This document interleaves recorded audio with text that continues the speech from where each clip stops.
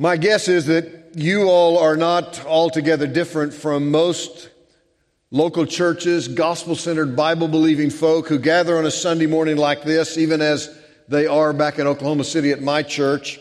Many of you, if you were honest, would have to acknowledge that you struggle with fear and apprehension that perhaps God has not dealt fully and finally with your sin. You want to believe it. You read texts like this in Micah chapter 7. You nod your head.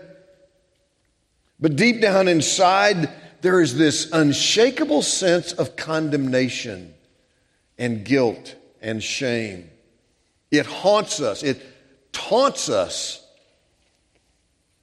We say to ourselves, I just can't bring myself to believe that God would look on me with love and approval, knowing myself as I do. I've heard people say things like, well, what if I push God into a corner with my repeated failures? Won't He eventually just get so fed up with me that He'll just cast me aside forever?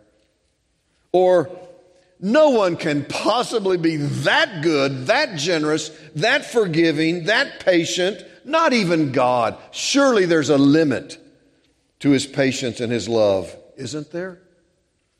Or perhaps you say things like, I just keep hearing this voice in my head that says forgiveness is for everybody else. It's for the person to my left or right or sitting up front or somebody who stands on a platform and preaches God's word. I mean, after all, God's not an idiot. He knows what I think. He knows what I say. He sees what I do. He knows the doubts and the anger and the frustration that I face every day. So you walk around, put a smile on your face, you pretend that all is well, and deep down inside, your soul feels dirty, soiled, stained, and nothing that anybody says can wipe it away. Let me tell you why you think this way and why you live this way and why the joy that God designed for us to experience so oftentimes seems hard to attain. It comes down to one thing. You and I have failed to believe what God Himself says that He has done with our sin. You and I have failed to believe what God Himself says He has done with our sin. What consumes us is what we do by sinning, and we ignore what God says He has done with our transgressions. So that's what we're going to do today. We're going to look at what the Word of God says, both the Old and New Testament, that God has done with our sin. Now, very important you keep one thing in mind before we jump into this. Everything that I'm about to say applies only to those who by God's grace have repented of their sin and put their trust in Christ. If you do not know the Lord Jesus Christ as your Savior, maybe you're on a journey, maybe you're still asking the question, is Christianity true and worthy of my trust? I want you to know that what I am setting before you today is something that can be yours. This is the hope that comes to all mankind. But the promises that we're going to look at this morning are directed specifically to the children of God. He wants you to know what He has done with your sin. And you who do not know Christ, I want you to know what He can do with your sin. So, it's obvious you know how many points I've got in my message because it's in the title. A dozen things that God has done with your sin. The first thing is by far and away the single most important thing. He has laid your sin on His Son. Remember the words of Isaiah chapter 53 verse 6, all we like sheep have gone astray. We have turned everyone to his own way, and the Lord has laid on Him the iniquity of us all. The first, the most important thing that God the Father has done with your sin is to lay it upon God the Son. Everything else that we're going to talk about this morning flows out of that truth. None of the rest of what I say would make any sense whatsoever if it weren't due to the fact that in His grace and His love, Jesus voluntarily yielded Himself up on the cross to be your substitute so that the Father would lay on you the judgment and the punishment that your sin and my sin deserved. God reckoned Him to be guilty of your transgressions and treated Him accordingly on the cross. 2 Corinthians 5:21, For our sake he made him to be sin, who knew no sin, so that in him we might become the righteousness of God. This is a reckoning. Theologians call it imputation. God considers and reckons Jesus to bear the guilt that you and I have incurred.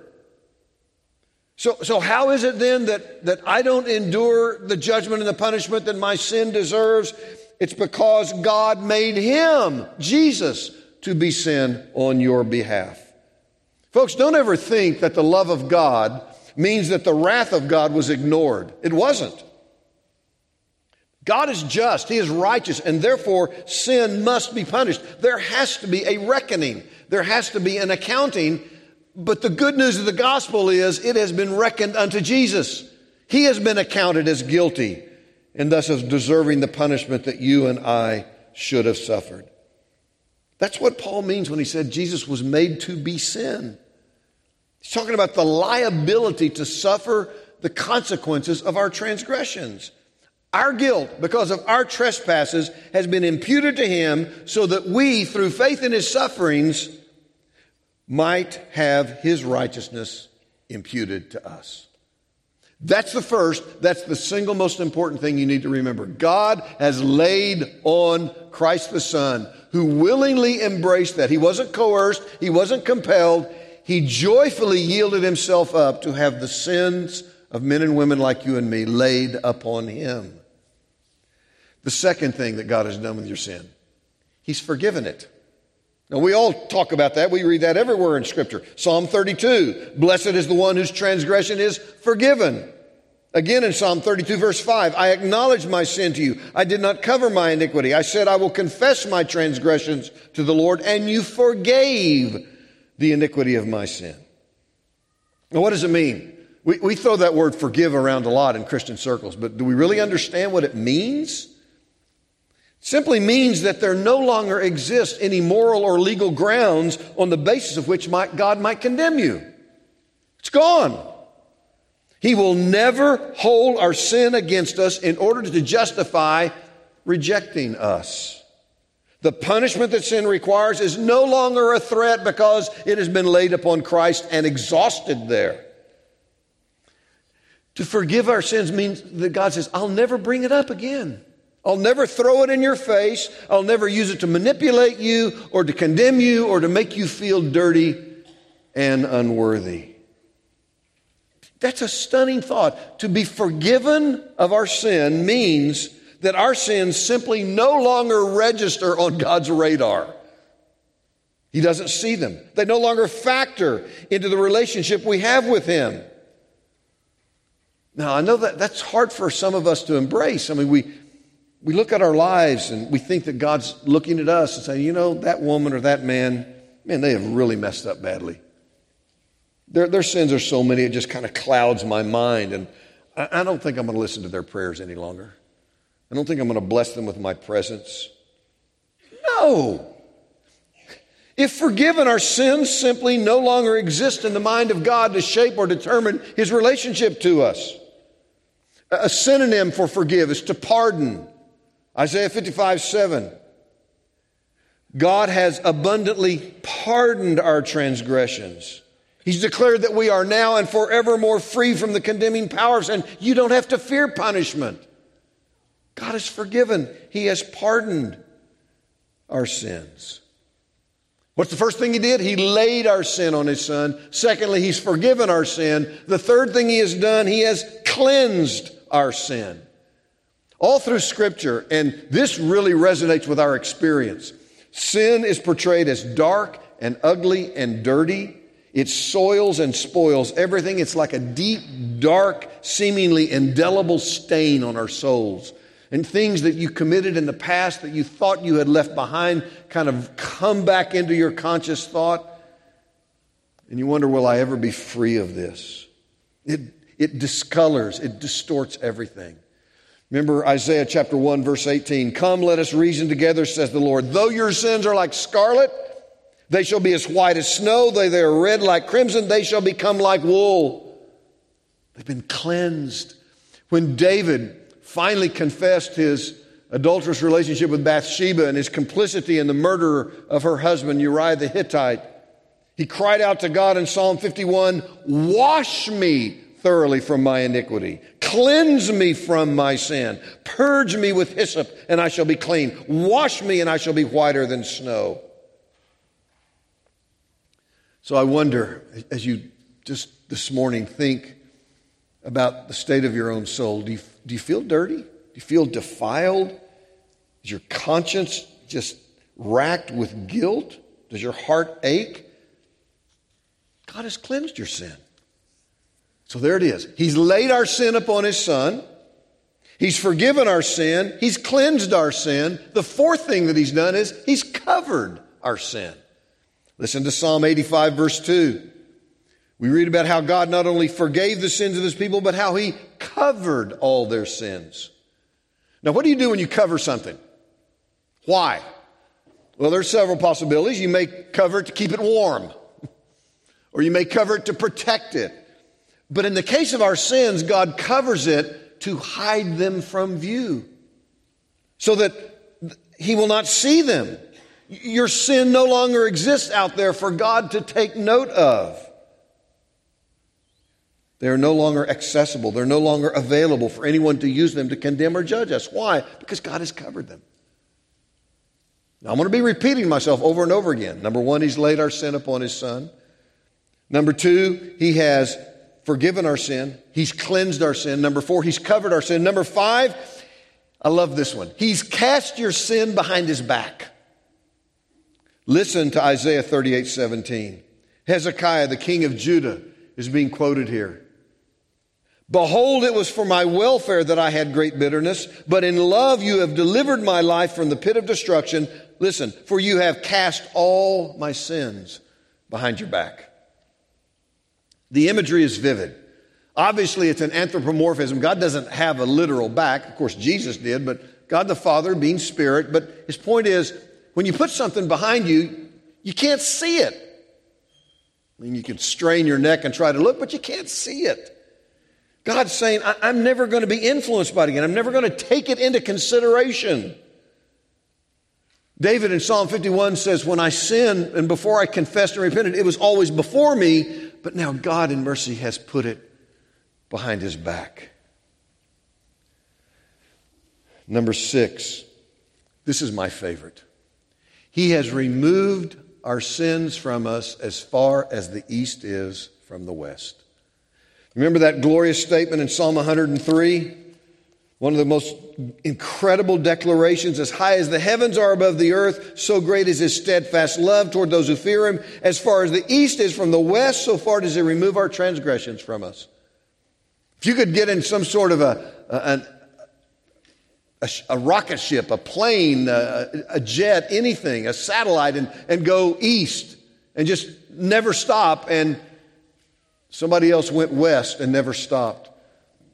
Try to fathom the unimaginable distance between them, and that is how far God has removed your transgressions from you. Let me give you a little perspective on this. I love following the discoveries of the Hubble telescope. The Hubble telescope has sent pictures back of galaxies that are estimated to be 13 billion light years from Earth. Now, that's just a number until you start unpacking it. 13 billion light years. In other words, a light year is how far a beam of light will travel in a year. Remember, a beam of light travels at 186,282 miles per hour. Not even my daughters drive that fast. They're close, but not quite. Think about it. Every second, a beam of light goes 186,282 miles. Now try to conceive of how far that beam of light would go in a year. If you didn't know what it is, it's 6 trillion miles. 1 light year, 6 trillion miles. That's 6 with 3, 6, 9, 12 zeros behind it. That means that this galaxy that we just have a faint image of is 78 sextillion miles from Earth. Now, I probably lost you there. Million, billion, trillion, quadrillion, quintillion, sextillion. That's 78 with 21 zeros behind it. That's how many miles away this galaxy is. Now, let me just blow your mind a little farther. Let's just assume that you're in a jet airplane that, I know they go faster, but this goes round figure, 500 miles an hour. And you get on this plane and you travel at 500 miles an hour, 60 seconds of every minute, 60 minutes in every hour, 24 hours in every day, 7 days a week, 52 weeks in a year, never stopping, never pulling off to use the bathroom or go to McDonald's, just nonstop traveling through space. It would take you 20 quadrillion years to get to that galaxy. My point is simply this. The magnitude of such distance is a pathetically small comparison to the distance between which God has made between your sin and you. As far as the east is from the west, unimaginably distant, inconceivably distant. That's how far God has removed your transgressions from you. It's stunning. So what has God done? He's laid our sins upon His Son. He has forgiven them, cleansed them, covered them, cast them behind His back, and removed them as far as the east is from the west. Number 7, He has passed over your sins. Now this brings us back to Micah. In Micah, this text we've read, the 7th, 8th, and 9th things that God has done with our sins are all mentioned in this one paragraph. First one is, who is a God like you, pardoning iniquity and passing over transgression? To pass over is to pay no heed. It's like there's nothing there. I've passed over it. I've passed beyond it. Doesn't mean God ignores or pretends that our sin never existed. Far from it. He laid it upon Christ. He didn't pass over Jesus. That's the good news. He laid the judgment that we deserved upon Him and thereby passed over us. The 8th thing He's done, notice in Micah, He has trampled your sin underfoot. Listen how He says it. He will again have compassion on us. He will tread our iniquities underfoot. I love that. What do you do when you think of the image of something on the ground that somebody just stomps it into the dust? You think of victory. You have authority over it. Its power over you has been destroyed. God has conquered the threat that sin poses. Envision in your mind, just for a moment, all of your sin on the ground, and God looks at it and He grinds it into the dust, into oblivion. That's what God has done with your sin. The 9th thing that He has done, He cast it into the sea. Do you see that at the end of Micah chapter 7, verse 19? He has cast all our sins into the depths of the sea. There would seem to be no mistake that Micah here is alluding to the Exodus. He's talking about that moment when the children of Israel were brought through the parted waters of the Red Sea.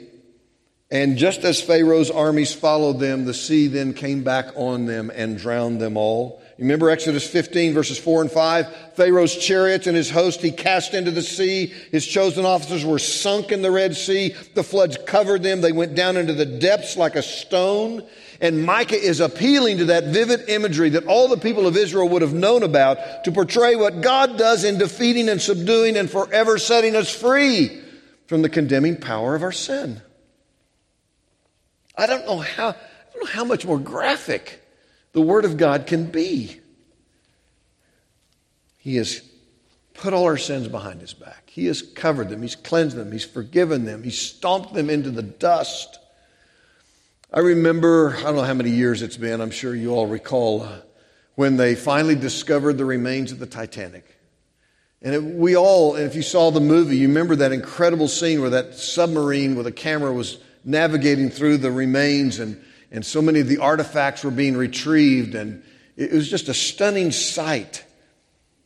And I wondered at times as I saw that, could that happen with my sin? God cast it into the depths of the sea, but maybe there's a divine submarine that's going to go down and, bring it to the surface again, and we're going to have to live through it all over again. The answer is no, that will never happen with your sin. There ain't no such submarine, folks. That's not what God does with it. It will never be found. It has been submerged and will never be retrieved. God has laid your sin upon His Son. He has forgiven it, cleansed it, covered it, cast it behind His back, removed it as far as the east is from the west, passed over it, trampled it underfoot, and cast it into the sea. Number 10, He's blotted it out. Isaiah 43:25. I am He who blots out your transgressions for my own sake. I will not remember your sins. Isaiah 44:22. I have blotted out your transgressions like a cloud and your sins like a mist. Psalm 51:9. Hide your face from my sins and blot out my iniquities. I'm dating myself by this illustration. Somebody told me recently that they still have Etch-a-Sketches today. I mean, with all the video games and the iPads, I don't think kids ever bothered with them. But when I was growing up, we played with an Etch-a-Sketch. You remember what it was? It was a little kind of TV screen, and you had two little knobs. And you could turn them, and you could draw whatever you wanted. And if it was real ugly and you didn't like it, all you had to do was you just flipped, just turned it, and suddenly it was erased. Think of your sin throughout the course of your life as an ugly picture that has been sketched upon your soul. And you know what God does? He just touches it, and it all disappears. And the guilt and the condemning power of that transgression is forever wiped clean. The 11th thing that God does with your sin, He turns His face away from it. He turns His face away from it. Psalm 51:9, David prayed, hide your face from my sins and blot out all my iniquities. In other words, saying, don't look any longer on them. Don't let your eyes gaze on my wickedness. Think of the opposite.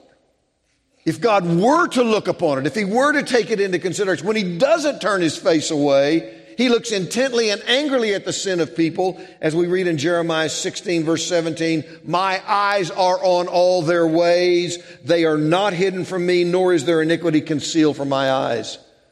Those were the people who had not repented and trusted in the sacrifice that had been provided.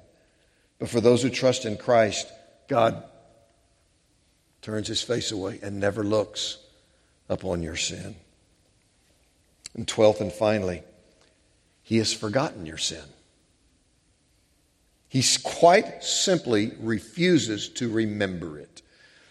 Listen to Isaiah 43:25. I am He who blots out your transgressions for my own sake. I will not remember your sins. Hebrews 8, verse 12. I will be merciful toward their iniquities. I will remember their sins no more. Now, I know some of you right now are saying, wait a minute. God is omniscient, is He not? He knows all things. That's true. In a purely technical sense, God always knows the sins we have committed. But the point of this imagery is He chooses not to remember them. It's His way of saying, I just determined to put your sin out of my mind. Doesn't mean that I'm ignorant of them. I'm omniscient. But I choose not to remember them for the purpose of holding you accountable. Do you realize how different God is from us? We work hard at remembering everybody else's sins against us. We make little sticky notes with their sins and place them on our minds, or maybe even on the refrigerator door. Remember how they mistreated you. They betrayed a confidence. They undermined you. They slandered you.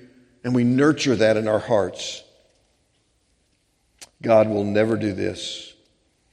We say to others, I'll never forget what you did to me. God says, I'll never remember what you did to me. Those are the 12 things God has done with your sin. Now, a very important qualification here. I might have been better if I'd done it up front, but I didn't want to, so let me just make it now.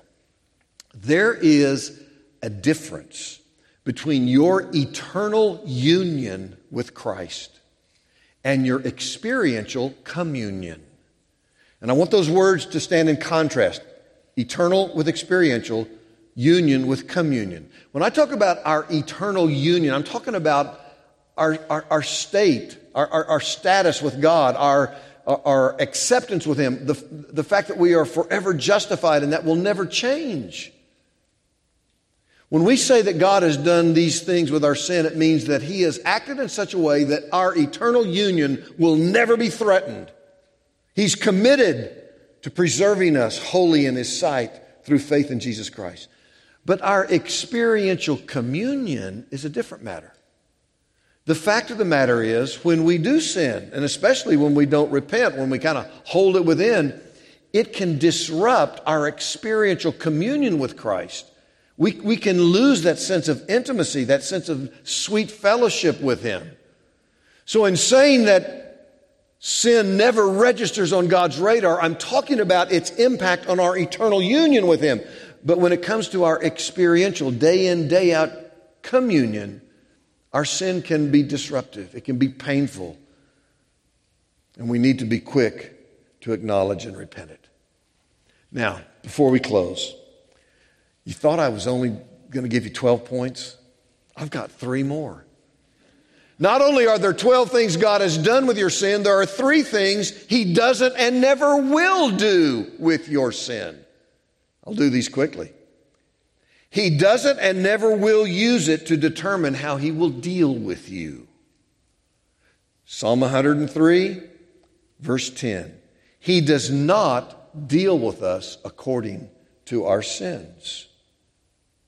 Secondly, He doesn't and never will appeal to our sin in order to repay us for it. Again, Psalm 103. He does not deal with us according to our sins, nor repay us according to our iniquities. And thirdly, He doesn't and never will count or impute our sins against us. Psalm 32. Blessed is the man against whom the Lord counts no iniquity. Now, just think of all those together, those 3. Consider how we deal with others. We keep fresh in our minds all the things they have done to us.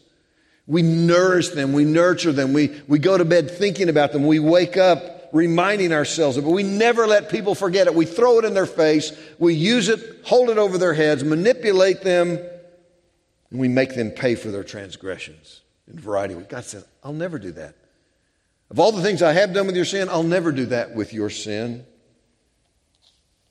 Our sins do not constitute the rule or the standard or the plumb line according to which God makes His decisions on how to treat us. I love that. He does not repay us according to our iniquities. Does that mean that God just kind of pulled out His wand of mercy and waved it over us and sprinkled some sort of divine pixie dust and made all of our iniquities go away? No. When it says He will not repay us according to our iniquities and deal with us according to our transgressions, does that mean when God considered our sins, He just went, no big deal? Shrug of the shoulders, wave of the hand, let bygones be bygones. No, an infinitely holy and just God cannot do that. Why does God not deal with us according to our sins? Why does He not repay us according to our iniquities? Why does He not count or reckon our sins to us? Because He did so with Jesus in your place. He's dealt with Jesus in accordance with our iniquities. That's why He doesn't deal with us according to them. He doesn't repay us according to our iniquities because He repaid Jesus as our substitute in our stead. That's the glorious good news of the gospel, people. That's why you don't have to live with a constant gnawing anxiety and concern that your continual failures are going to alienate you from God. Listen to what God Himself says He has done with your transgressions. He laid them on His Son in your place. He forgave them. He cleansed them. He covered them. He cast them behind His back. He removed them as far as the east is from the west. He passed over them, trampled them underfoot, hurled them into the sea, blotted them out, turned His face away, and has determined not to remember them. I'm glad that I'm here on the morning that I notice you all are celebrating the Lord's table. I don't know what else you do when you partake of those elements, but I want to appeal to you this morning that as you take those elements into your hands and then ingest them, that the Spirit of God would quicken in your mind the realization that the reason why all these things that God has said today, that's not just Sam Storms, it's God in His Word is saying He has done with your sin. The reason is because of the bread and the cup, the body and the blood of Jesus have been poured out for you, and God has laid on Him the iniquity of us all. May our hearts be stirred and awakened and empowered with that knowledge. Let's pray.